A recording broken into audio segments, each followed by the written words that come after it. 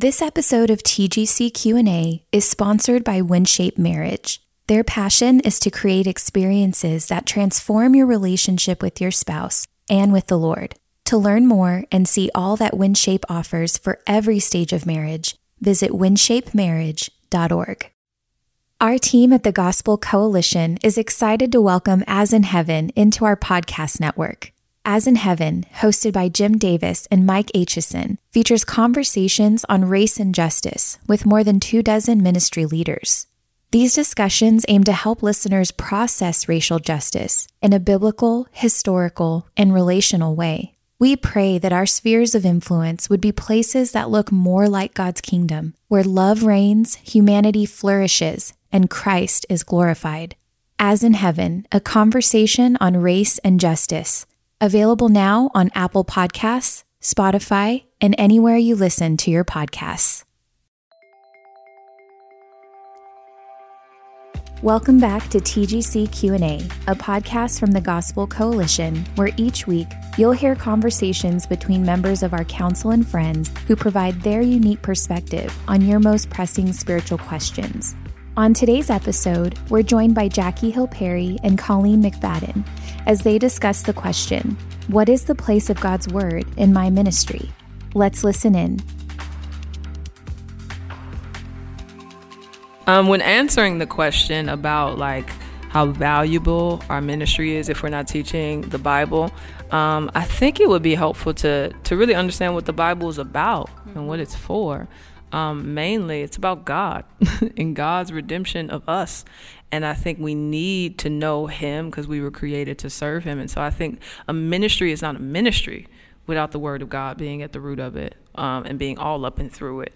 I think women would be missing a pivotal part of what makes them an image bearer, to leave out the one whose image we were made in. You know, I think we create more room for false teaching to infiltrate the women that we are walking with are teaching if we are not teaching them truth, if we are not teaching them scripture. And so I think your ministry is not valuable without the word being present. Absolutely. Yeah. And I think going along with that, thinking about what's valuable in teaching ministry, sometimes we think teaching ministry, that's when I stand up and give a 30-minute Bible talk or when I watch those women do that.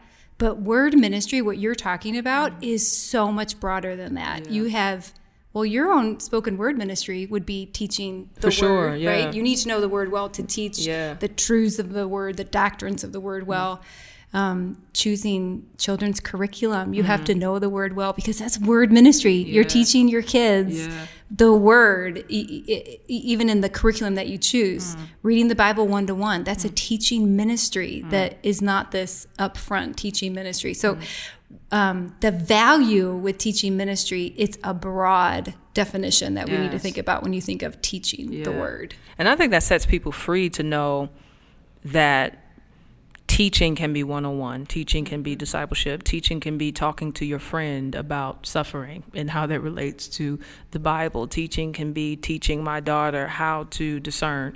So I think that sets you free to know, oh man, I can bring the word into all kinds of venues and all kinds of relationships and all kinds of conversations, which makes my life as a Christian one that has value to anybody that I meet because I haven't pigeonholed my ministry to just being on the stage. Even if you think about how did we all become Christians?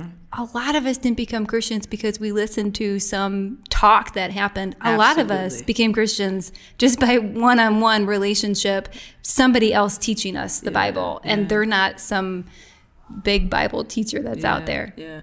And I would also warn or caution if my ministry is not anchored and full of the scriptures, then my life probably isn't either, you know, which I would be afraid of, because what does that say about my own holiness and my own connection to godliness if I'm not looking at the word and allowing it to pierce through bone and marrow to show me myself and to show me what I need to change and what I need to repent of. And so, I think it starts first. Is it valuable in my own life?